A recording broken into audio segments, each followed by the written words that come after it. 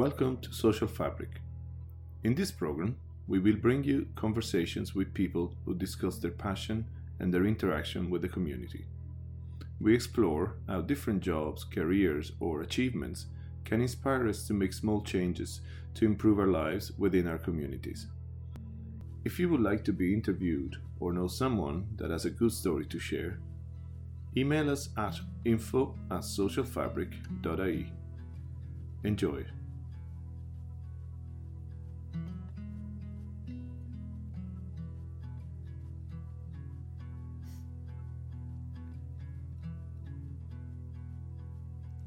Can I call you up, oh Alice, on a Friday night? We could reminisce on old days and we could talk a while. Just sit and talk a while. JuJu created Mud, Sweat and Runners, a running group in Glendalough, County Wicklow, for people that want to experience trail running or appreciate the wilderness. He also does one-on-one training sessions, and all of it on a donation-only basis. His personal journey is a mosaic of touching and inspiring stories. I didn't edit the conversation. I felt that every bit was worth listening to.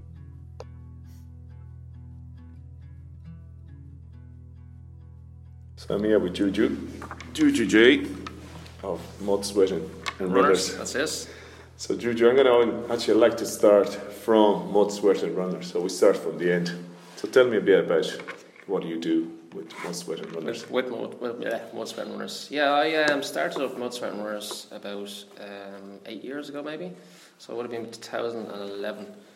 And it just started up as a group meeting up and socialising while running, you know. I was running with other groups in the past before then, but I found they were a little bit too competitive and there was a lack of socialising involved with them. And I knew there was a growing market in trail running to be. So, as I said, I set up Mud, Sweat and Runners, and that's really where it went from where it is today, you know. And is it you just run out of a Facebook page? Is that how you run it? Yeah, Facebook page is the main page. I used to have I used to just post up stuff on my own personal Facebook page, and then I realised that, you know, not everybody's on my page, even though it's public. I decided to set up and keep it clean to the actual its own Facebook community page. And then I just posted like, hey, I'm going for a run, does anyone want to come? It was kind of unprofessional a little bit. And not everybody can, but some people did come. And then I realised it's getting more popular, so I better start making it a bit more official looking. So I made up events and, you know, put a little bit more details involved in the run. So it could be beginner level, sort of slow pace, a lot of regrouping, and maybe an intermediate run where it's a bit more a longer distance, maybe like 13k. But it would always be nice loops, so I wouldn't do that too extreme, you know. And then some weekends I might feel like a fast run or a really tough run, so I'd find something really steep to run up, you know. And then from there on I went to here we are today again. So you have how many people are involved in the Mud, Sweat and Runners?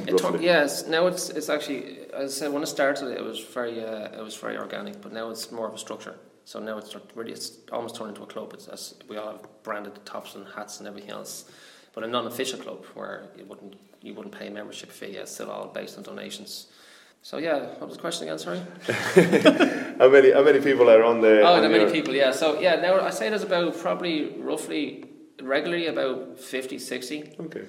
But in total, I'd say we have maybe up to nearly 100 people. Oh, great. Yeah. Great. So it caters for every level. Oh yes. And see, people come and go all the time. Absolutely, you wouldn't have 50 people. They might come in like, so they got your basic regulars who are there every session and they haven't missed one, you know, and because they just enjoy it so much. And then you have some people that come and go, but they'll always come back. You know, they might don't always travel or go somewhere in another group, but they'll eventually come back, you know. So it's good like that. So for anybody new that is interested, it is kind of half thinking of trail running, and I mean you're in the best place in Ireland, in Glendalough. You have all the options here. So for anybody interested, just go on Facebook, Mud, Sweat and Runners. They could just click in and Mud, just Sweat and Runners, and just join whenever and they if can. they're not on Facebook because it's a community page, it's live. So you won't get the newest feed on your page if you're not a member of Facebook. But you can just can still log in and see. And I'm on Twitter and, as you know, brilliant, pages. Yeah. Okay, well, as we do with this conversation, I was listening to the choice of music that you gave me, and the first one I picked is the Warsaw Village Band, and a song called Cranes. I have to say I never heard of the Warsaw Village Band. Just not many people have. Tell me, who are they? Who are they? They're just, I don't know much about them themselves, more I listen to their music.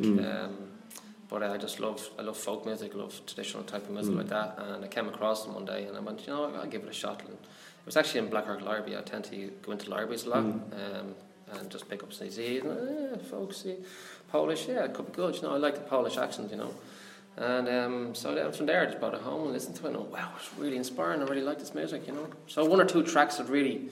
when I'm at home, I'm a bit of a crazy leprechaun, and I was at home and I was listening to the tracks, and then that come on, I started dancing, I was getting really hyper, and I was really giving the jig, and me and my dog starts jumping up and down, and I just love that track, Great. So that's the first CD I've ever had. I don't know much about them, but if they ever played in Dublin, I'd definitely go and see them. Brilliant, that's cool. Stage with them, dancing away, with clothes on.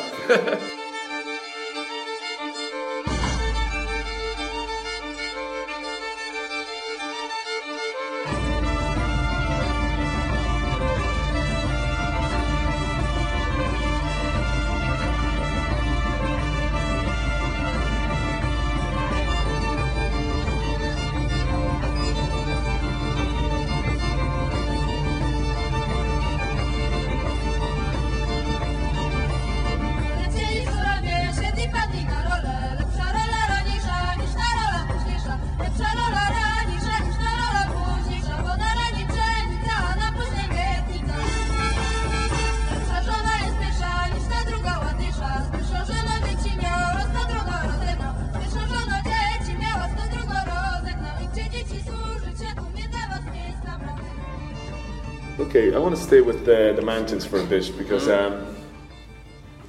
it's a fascinating part of the world, the Wicklow Mountains. But just give me an idea of your typical day when you get up in the morning. Just okay. A typical My day. own personal typical day would be just to get up, stick on the running gear and go for a run without the watch, without any technology. A lot of stuff I don't post on Strava or anything like that because it's my own personal journey. And I just get up and go running.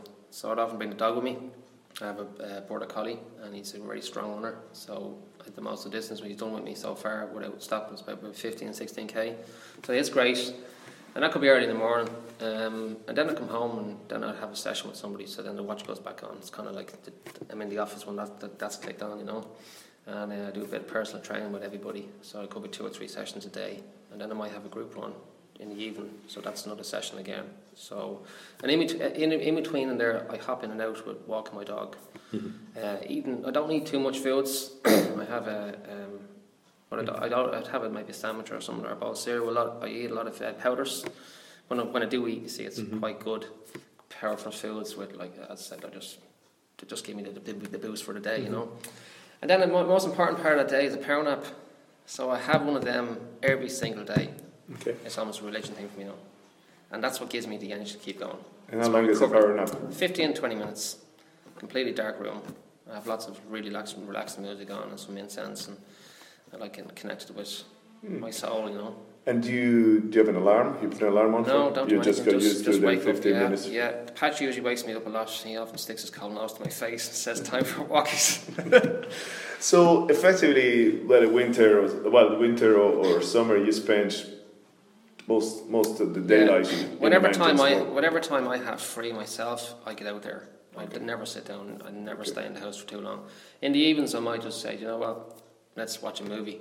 Sure. Or have Netflix there or something like that. Right. I'll watch that. But the rest is out there. Yeah, I'm out in the hills nearly every single day of the week. And I mean, you've been doing this for a few years, and we'll talk about that in a second. But so you obviously know now. You know the mountains like the back of your hand. Yeah, I tell you now, I no word of a lie. I know every inch, literally every. I don't know how to explain it, but I know every inch of the mountains more than I'd say most people do out there. Like brilliant. Like that's just from years of going and getting lost in the fog, or just looking at the maps and going, I've never been there. I'm like Pac-Man in a sense. And I just literally, because my job is running. It's turned into that now as a job, really, and it's a hobby as well. But when I'm not working with people, I'm out there trying to find something new, you know. And I love finding. I got into tracking there a little bit this last year from a book I got in the library again about tracking. I followed the little paw prints and stuff into the bushes, into gorse. I'd be down on my hands and knees, and you know, and finding new tracks. And then suddenly you go into this woods and like, oh, there's a track in here. Someone's actually made a mountain bike track or something hidden in here, you know. Brilliant. So I'm gonna then I join all the dots up. Saying I'm gonna give it a bit of this, give it a bit of that, put the forest in this, and then here's a group one, and I bring it out to everybody and bring them into the mountains. And Brilliant. so yeah, that's yeah. Which brings me to the next song you chose, which is the part of the soundtrack of Into the Wild movie, yeah. and it's an Eddie Vedder fantastic song called Society. Obviously, it's an amazing movie. It is. Tell me a bit about that song. That song has got a little history for me there about that song. My uncle had passed away a few years ago, but the same day I had that CD. I got that CD, you know, and just something happened there. There's a connection with that song and my uncle and me in the hills, you know. But when you listen to the words, it's very inspiring in some way. It's more about the words than the song. Sure. So it gives me, every time I play it, I think of my uncle. Oh, very good. But I'm always in the mountains, and I don't listen to music. I know the song up by heart, and I'll get up and sing it for you. I'm not going to, I'm going to. But, you know, so when I'm out there tapping away, I don't know what it is, it connects me to a memory of my uncle, you know. So that's the song, yeah. It's a powerful song. Yeah, Steve's song, for yes, like you said, powerful, you know. So there's a connection there with that song. It's a mystery to me. We have agreed with which we have agreed. And you think you have to want more than you need. Until you have it all, you won't be free. Society, you're a crazy breed. I hope you're not lonely without me.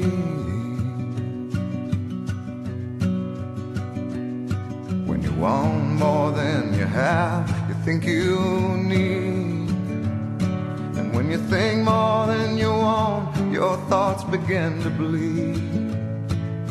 I think I need to find a bigger place. 'Cause when you have more than you think, you need more space.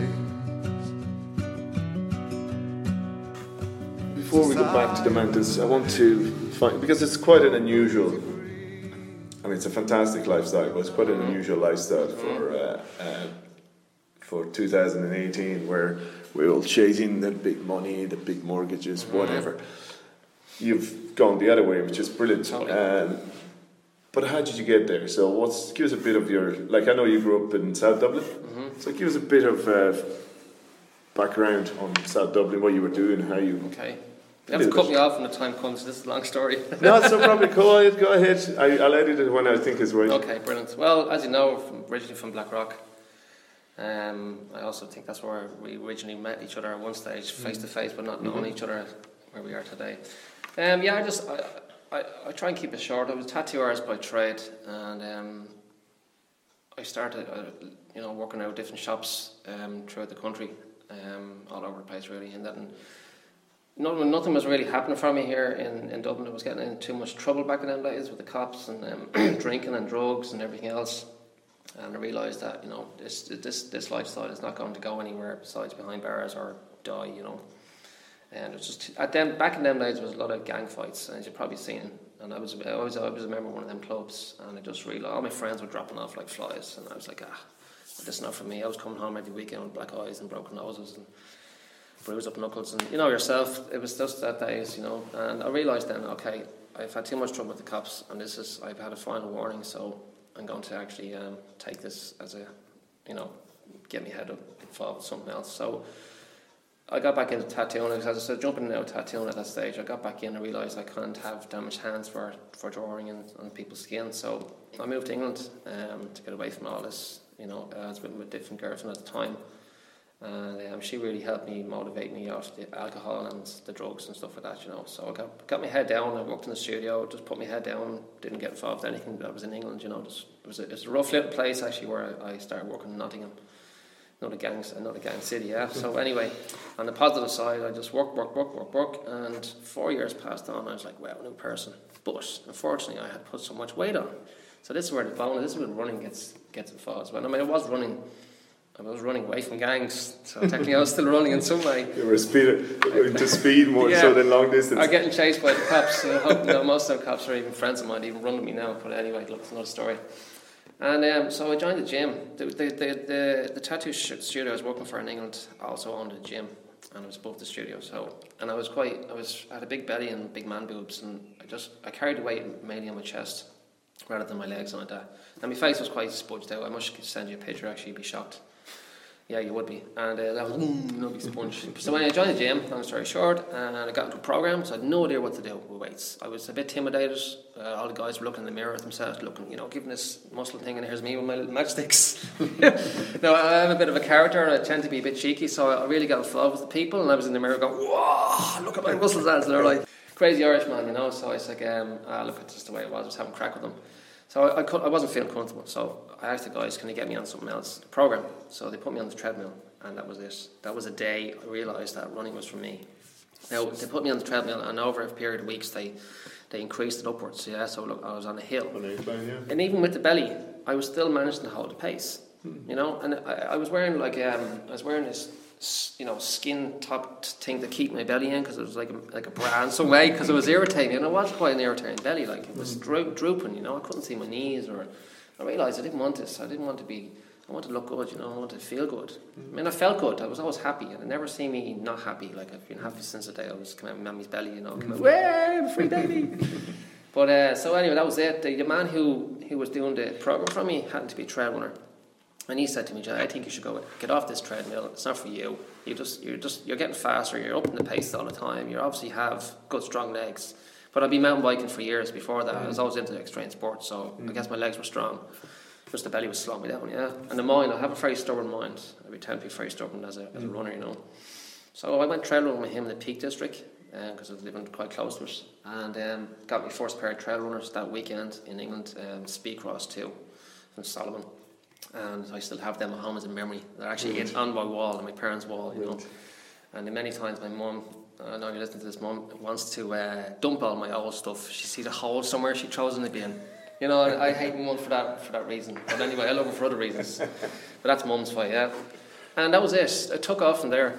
Brilliant. It really took off from there. It was killing me now. My heart rate was jumping sky high, and I didn't know how to run. So when I moved back to Ireland, I can't remember the year, I was living in Blackrock with my parents for a while just to get settled before I realised what I wanted to do.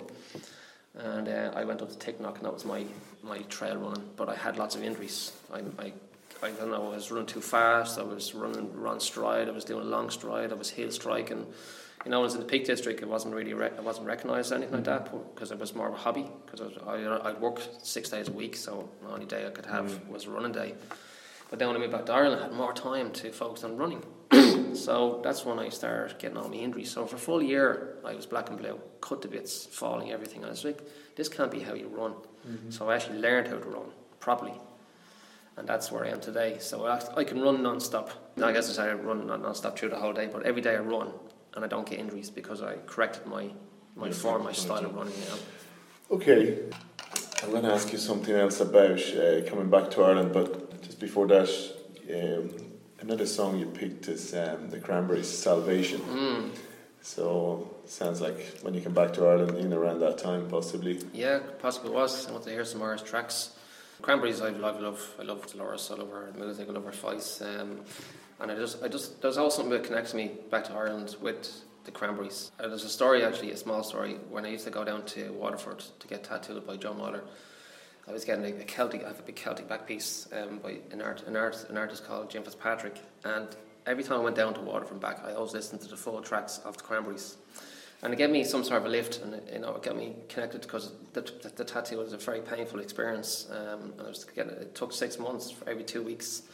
So I needed something to motivate me while I was getting tattooed. So it was always Cranberries. There was always that song. Very good. So before I go out on a run or something like that, I like to get kind of jiggy. I always put Cranberries on. Brilliant. Yeah, it gives me that lift, And only that song though, I wouldn't, because it's really, when you listen to it, you can hear it, and you play it. Oh yeah, it's a bit of a rocking song though.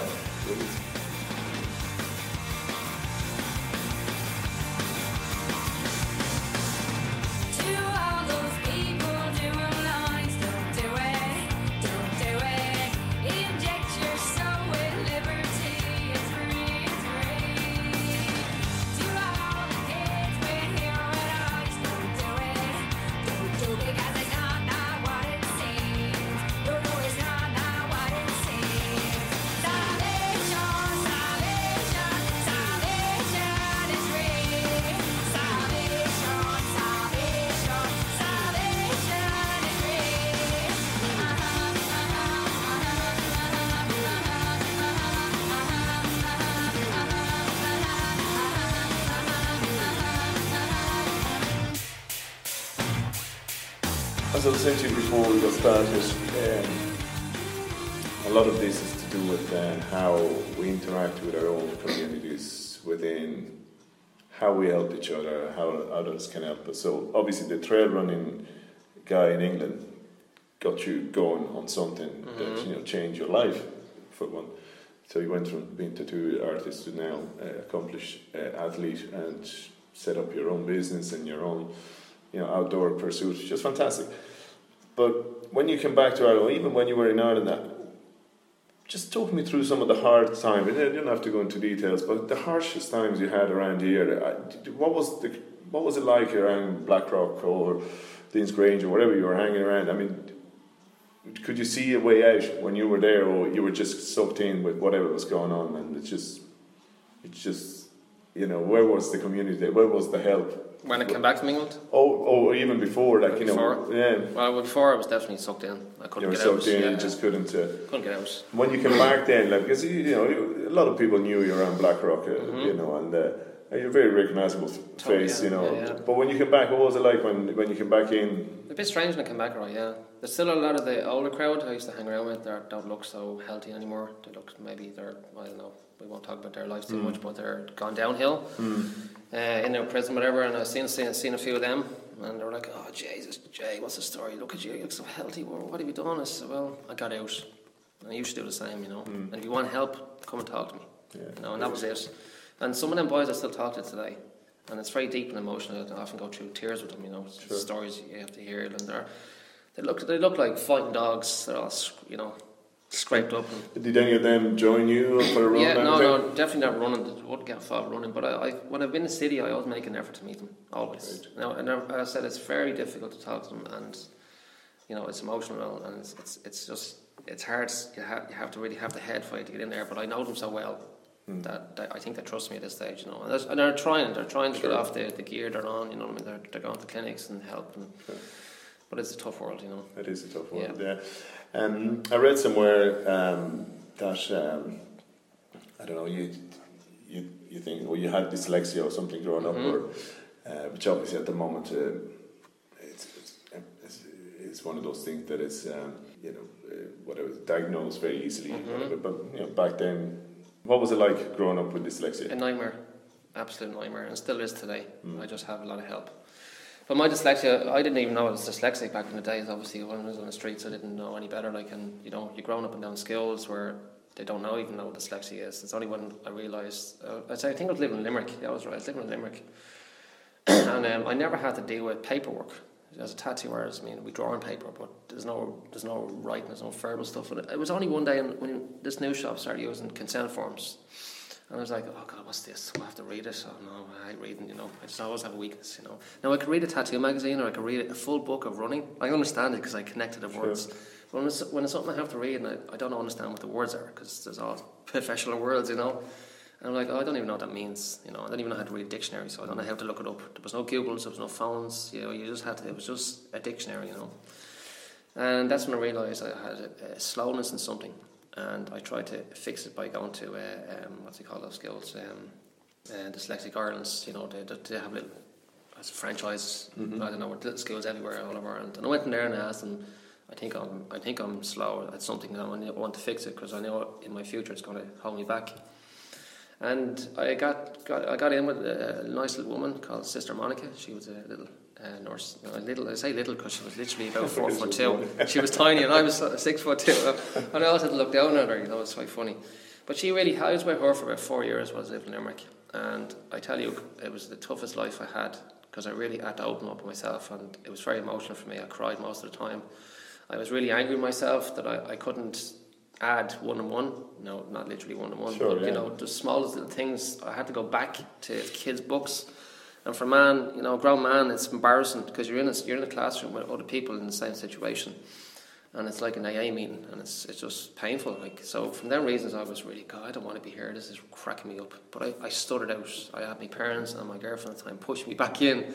And it's like when you're growing up in the school days, if you missed your school class, someone comes to your door with the guards looking for you to bring you back in. So that was technically how it worked in Limerick. They came looking for me, saying, Jay, you missed class, what's going on? And it's not like they're doing it in any mean way, they really want to help you, and they put me back in. And look, long story short, with that, I learned confidence is the biggest thing I learned with that. I never had confidence. I wouldn't go into a bank and I would be very good with the cap down. You know, I'm a bit shy. I can't read that. And then someone say, I signed that, and it's like, oh, I can't. My signature's really bad. And I was crap at everything, you know.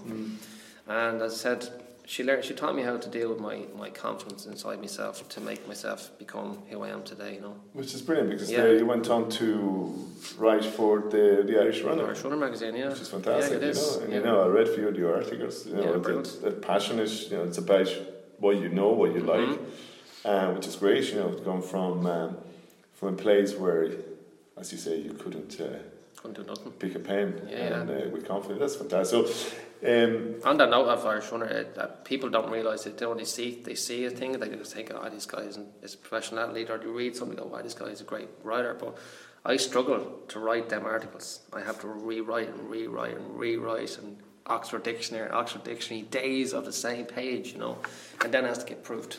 Well, look, it's a journey with them write-ups. Well, it goes with your stubbornness and running and everything else, which is fantastic. Yeah. We'll talk a bit more, but the next song you have again is from the same movie, Into the Wild, and it's Long Nights by Eddie Vedder. So, any particular? Yeah, again, it's the words. It's all about his words. I love reading his books, poetry books. You know, they touch me in places that gives me more inspiration to keep going in my life. Because I still have a bit of depression in my life, as you probably read in the Irish Runner magazine. That was the first day when Frank really gave me the job for working for Irish Runner, because he was so inspired by my story of my life back in the days. And I carried the darkness through them years, and I still have it today. So when listening to Eddie, and Into the Wild and stuff, it really gives me a lift in life to keep going, because I'm so busy every day with other people, I sometimes forget about myself. And then when I get a chance to sit down and think about things, sometimes that darkness kicks in. Sure. So I have to get something together, because demons are always sitting on your shoulders. Sure. You can never get rid of them. They're always there. You're always worrying. You're always thinking. So music gives me that lift to keep myself going. So that's Into the Wild CD. Have no fear for when I'm alone. I'll be better off than I was before. I've got this life, I'll be around to grow who I was before. I cannot recall long nights allow me to feel I'm falling.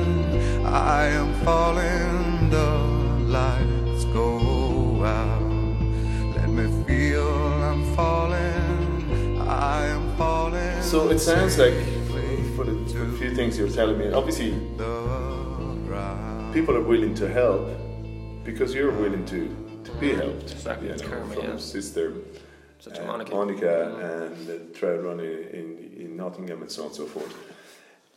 It's fantastic. It's exactly what I'm hoping that people will get out of this conversation. That look, it's a big bad world out there, but you can make it your own. You can make it whatever you want it to be. So you went from when you realised you were a natural runner, that you had an ability to run, because that's a funny thing. There's a lot of sports.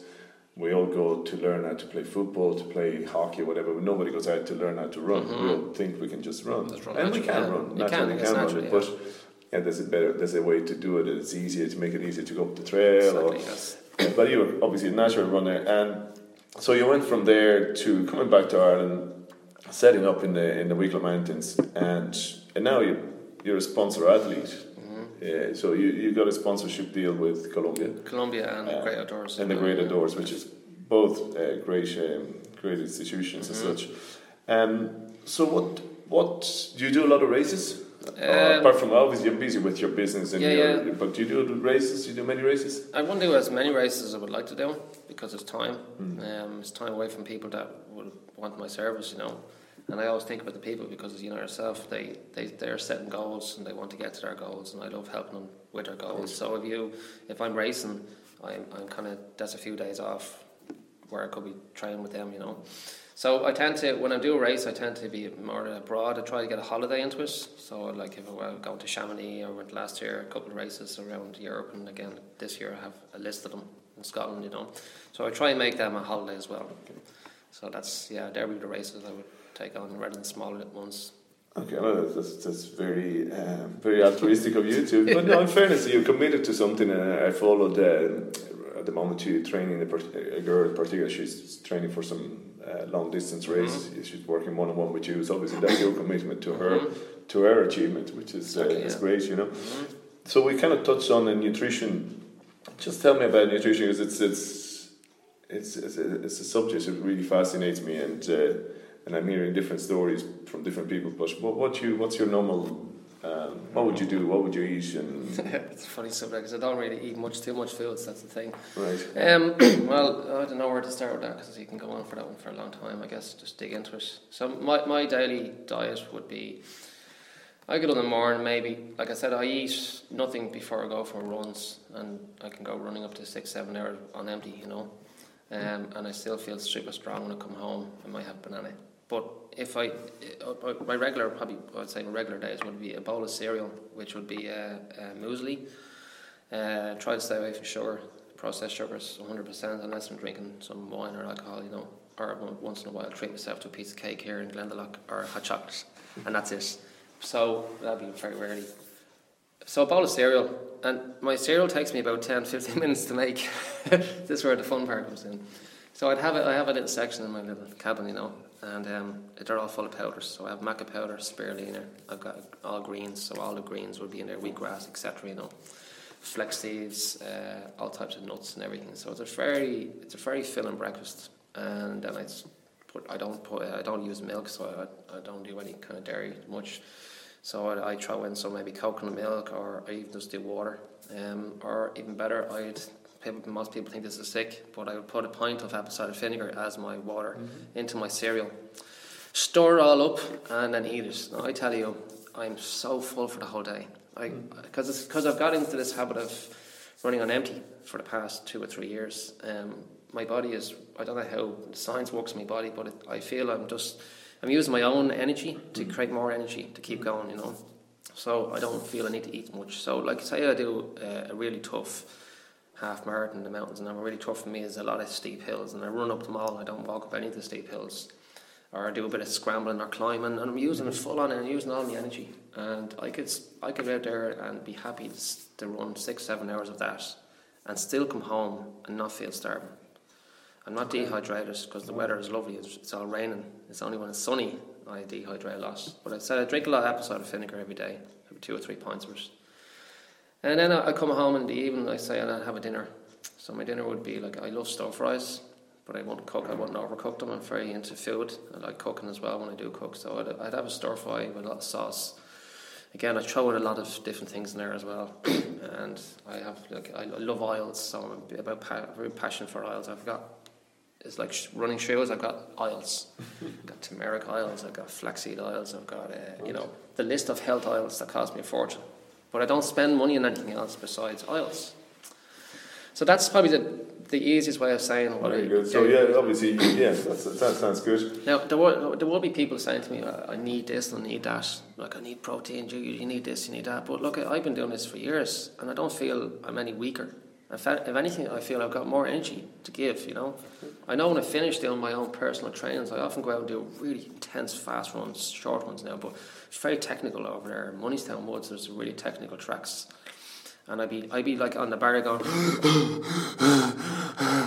and then 10 minutes later, I'm back up again, you know. So if that's your body telling you that whatever you're eating is good for you. Exactly. It's working so it's fast recovery, which is the bonus thing. That's the main thing, that's what gives me the energy to go again next day and go, you know. And I used to be clocking up about somewhere between 150 to 200k a week and still have fast recovery. But it all comes down to food and good training. Yeah. So I'm just going to go on to the next song. Because the choice of song, to me, when I was listening to them all, it's a bit like when you do your running, you do your slow run, you do your fast run, you do your speed training and your hill run. And this is come back to the Warsaw Village Band. There's another song called "What Have You Been Doing," and it's quite upbeat, So going back to just the discovery finding is great to get you going before a run and during the run. Often when I come home from a run and a runner, I'll go, wow, I really enjoyed that run, you know. And I feel really like excited, and I want to dance on lights. I love dancing, you know. I just stick that on, and I blare it because where I live, there's only trees around me. There's no one around me for miles. I just blare it to the highest end. And so yeah, music gives you the lift, guys. Now listen to more music. Stay away from the phones.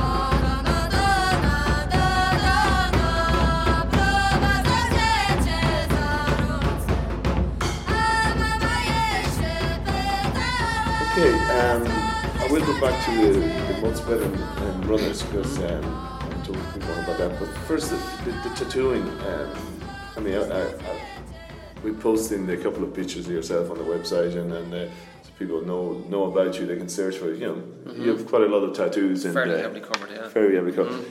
Is it? Well, obviously you were a tattoo artist, but as a receiver of tattoo, is it an addictive? Addictive tattooing, definitely, yes. You get addicted to it? Yeah, especially when you're working in the trades. And some days when, like, I mean, I'm heavily covered because of the studios I worked in. So I never really paid for anything. We always look after each other, you know, tapping the shoulder. We just looked after each other. So days like the winter, no one likes to get tattooed, even though in my opinion it's the best day to get tattooed. And we just sit there and go, right, let's tattoo each other. So that's why today I'm heavily tattooed. Just from days like that, you know. Right. But it is addictive. From the outside world coming in, and you come in to get your first tattoo, it does become addictive. You know, people say I'm only coming to get one or two, and I say no, you're not. You're going to get more, I can guarantee you. And so you were doing tattooing before it became very fashionable. Oh yes. Because when the early days of tattooing, yeah, it wasn't really mainstream, was it? No, it wasn't. It was very much as you were in a gang, or yes, you were. Yes. Oh, look, man, the stories I could tell about tattooing back in the day is amazing. Like, I mean, I go into studios now and no one knows who you are, or like it's so fashionable. It's just crazy. You know, every mum has one inside of her hand or a finger, or teardrops now. Or back in the days when we got teardrops, it was because we got them for a good reason. You know? Right. Gang marks, you know, and it's amazing to see all this stuff. Then now is so fashionable. Like, I mean, it's just amazing. Like, because you all knew each other, like especially in Dublin, it was a small enough community. In Ireland, it was a massive community. Like we had an indoor community that we all talked to each other, and that's all the studios in Ireland. We had a little kind of a community really. If something happened to one studio, we'd all support each other. So if someone tried to sue somebody for underage tattooing, which happened a lot in the days, but it never made it to court because there was no law in tattooing, you know. We made a law, like, so. That was what it was, you know. It was brilliant. So we had problems with machines or we had anything, we always just contacted each other, you know. It's like little WhatsApp, but there's no WhatsApp because we had no damn phones. We had big blocks, you know. Yeah. You just rang each other. Yeah, we just called each other or send a letter to each other, you know. Yeah, that's interesting because now it's just gone the other way. Now it's footballers and anybody's. It's the industry obviously changed now. Not big time, yeah. But what's so are you good at drawing? Are you good at pretty good, yeah. I got into tattooing because of street art. I was doing a lot of graffiti on the streets, and it kind of progressed from there. There's always an older guy hanging around, and he's a friend of my dad's, and he always had one or two tattoos, but I always thought there was loads of them because I was younger, obviously, you know. I was only 13, 14, like, and I always wanted. I said, you know, one of these days I want to get a tattoo, and he said, why don't you get one? I said, I don't know, my dad would probably kill me. I'd probably get kicked out of school. And all the things I thought would happen, happened. So I went into town with one of my schoolmates, Shane Rooney, haven't seen him in years. And he's from town, because the city was a big, scary place for a child, you know. And I wouldn't even know how to get in there. Like, so he said to me, look, I go in there because I have to go home to Kilbarrack. from school. Like, so I said, let's bunk off school one day and let's get a tattoo. So I went into town and I was really shaking or shitting myself. And there was only one studio at the time, which is still going on today, which is brilliant. It's called Brenhart's Tattoo Studio on Talbot Street. And even though Bren probably listened to this because we're friends now, and he did tattoo me when I was underage. I was 14, but he didn't. He asked me the whole ritual. He said, what age? I was 18. I stood up proud of it. I was 18 and I didn't crap myself around. And he says, right, sit down. And it was literally, give me your arm. Like, what do you want? I want that. Because I didn't even know what I wanted. I shat myself, you know. I said, I want that. And I happened to be this one here, a little skull legger. Oh, little skull, very good. It's still there today. Very good. And that was it. I learned how to get into town. I learned how to go to his studio, how to approach him in the right way. And he loved collecting them. I didn't have much money now, you know. It's just like getting money from bits and bobs. But he loved collecting what do you call them, skulls of dead animals and stuff. And he collected all sorts of little things like that. So I know the woods off by heart when I was a kid, growing up there in Blackrock. There was no building sites. There was no fields, horses and stuff, and there was lots of things. And I picked them up and I collected them and I brought them into him. And he loved collecting weapons, and I was big into weapons at the time. So I was in gangs and so I was hanging around as a kid. And I'd done lots of martial arts and I had weapons all over the place. So I said, right, let's do trade. I want tattoos. I don't really need this stuff. You can have it. And that was it. So I was his regular until I was the age of 18. And he actually realised that at that stage I wasn't the age I told him it was. So he said, look, there's no law in this country. He says, we have to ask, you know. Now there's a law. Everything's different nowadays. And that's really where I got into tattooing. But just one last thing about tattooing. So if you sketch on a piece of paper, or you do a draw, it's fine. But once it gets on somebody's skin, yeah. It's you can't. There's no room for error, right? No, that's why you need to train really hard. So you get an apprenticeship, you know, and you practice. How did you train? Well, at that time we didn't have guinea pigs, so we have now. We have friends who want to all tattoos. You can change, you know. So we used to practice on pig skin. And obviously, you know, I wasn't a vegetarian back then days. You know, I wouldn't be so concerned. And you go to the butcher and you get pig skin, and it's absolutely disgusting, you know. And you just wrap it around something like a football or something like that, or whatever you can get a shape of, and just practice, you know. Okay. Or you could use a different type of fruits, banana skin, stuff like that. Now pig skin started to get really kind of smelly after a while. So as the years go on nowadays, if someone wants to learn to tattoo, they can actually get fake skin. Okay. Yeah. So then from there, I kind of progressed to my old buddies. And they all had shit tattoos on them and they wanted to fix, so long story short, there you go. Excellent. Right, the Cranberries free to decide. Any particular, apart from driving to Waterford to get tattooed, is that part of it? I just love her music. She gives me that music. Yeah, it's a shame she's gone. Yeah, it is. Rest in peace.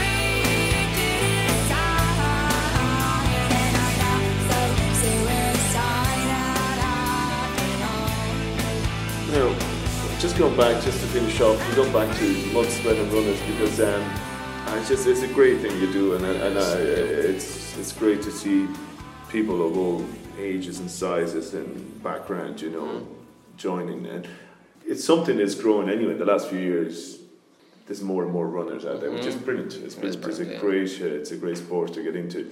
Have you seen much of a change in the last few years in terms of who comes up to your runs, or is there anybody? Oh, it's just literally anybody coming up. I've seen a massive change in the years, yeah. Because again, there wasn't any when I set up Mudsman Runners. There wasn't any other groups besides some of the local Emirates heads that run together, you know.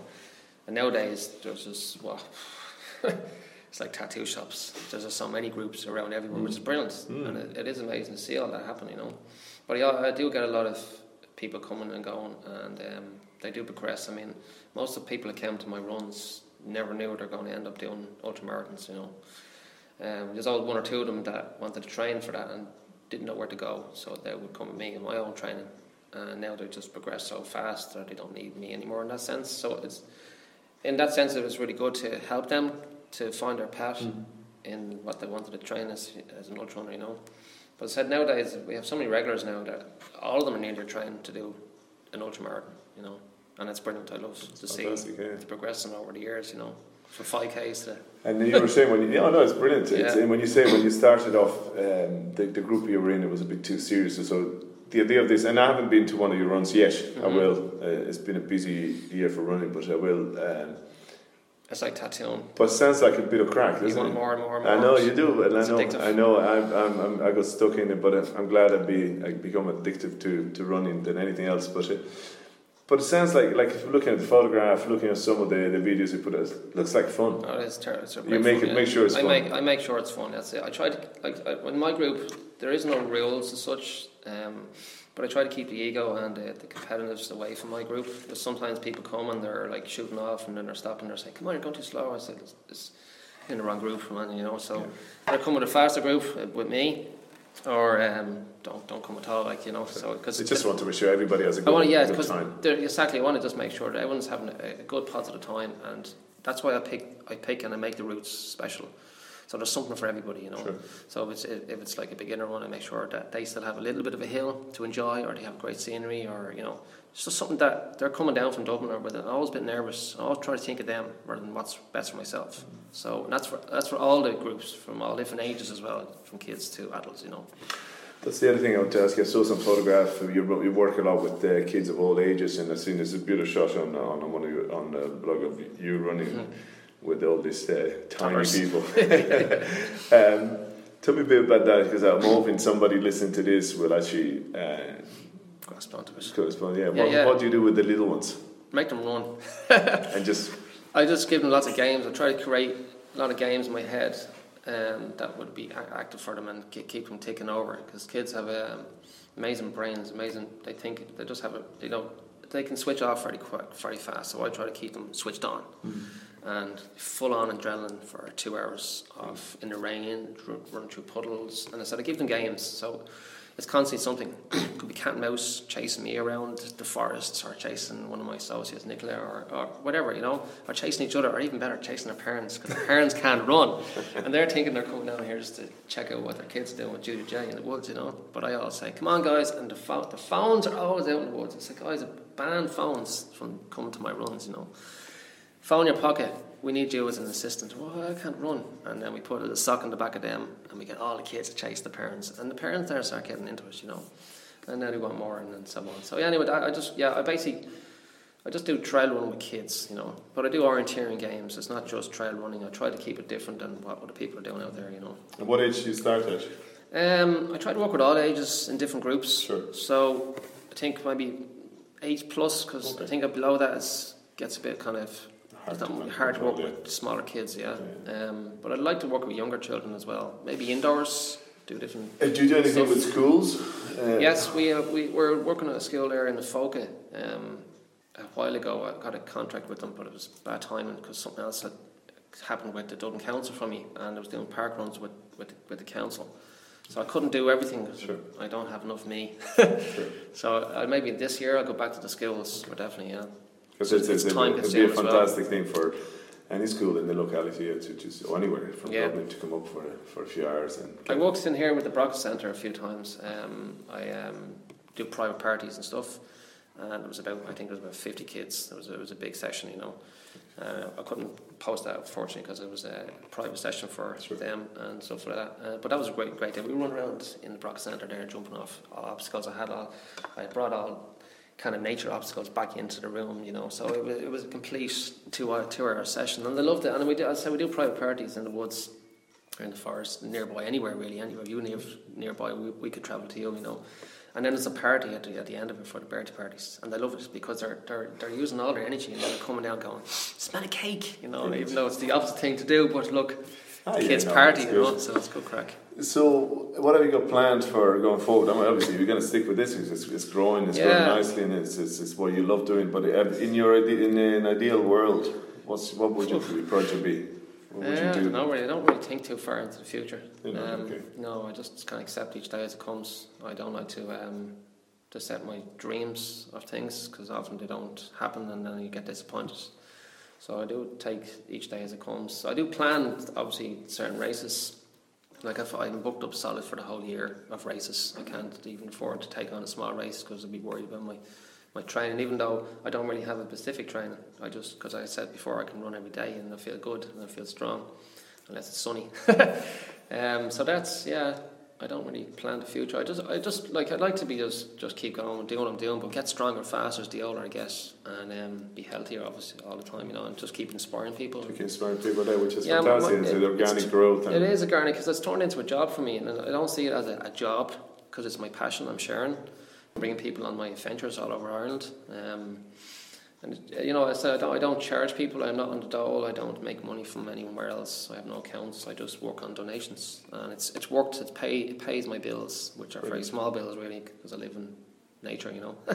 No, it's fantastic. So, your carbon footprint is exactly, next to zero. Yeah. I created something that I didn't plan to create, if you want to say. I didn't plan to go out there and make billions of money, but I'm happy, and I give up tattooing and full time running every day now. So. Brilliant.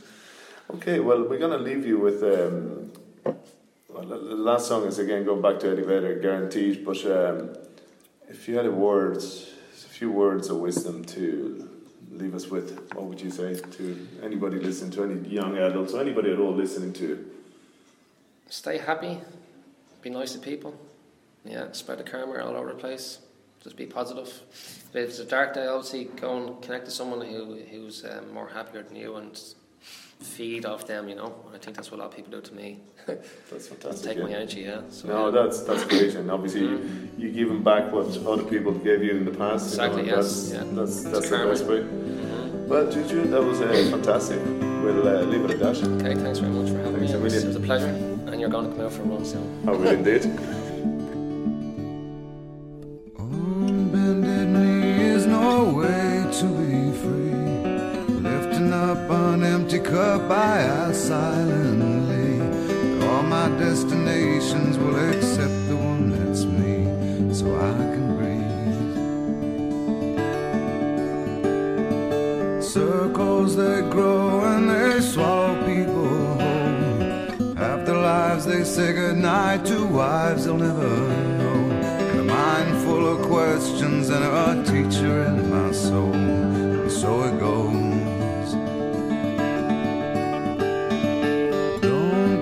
Closer or I'll have to go.